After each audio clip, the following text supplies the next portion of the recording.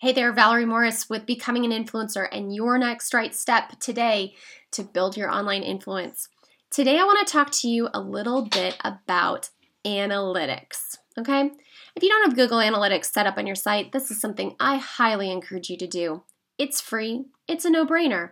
Google Analytics will help you understand the basics about what's going on your website.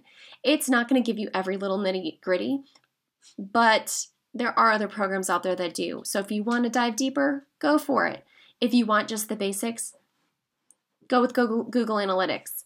What I love about Google Analytics is that I can take a look and see where my social media traffic is coming from.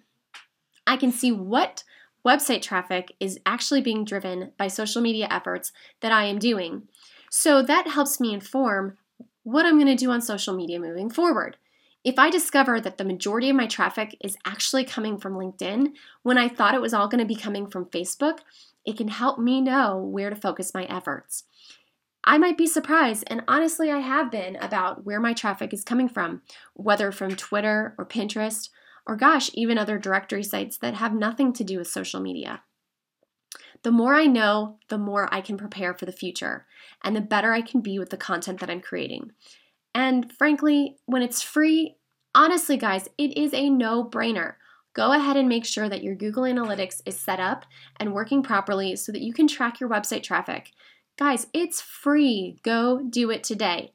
And if you already have it set up, set yourself a few reminders to go in every month to see what's going on your website.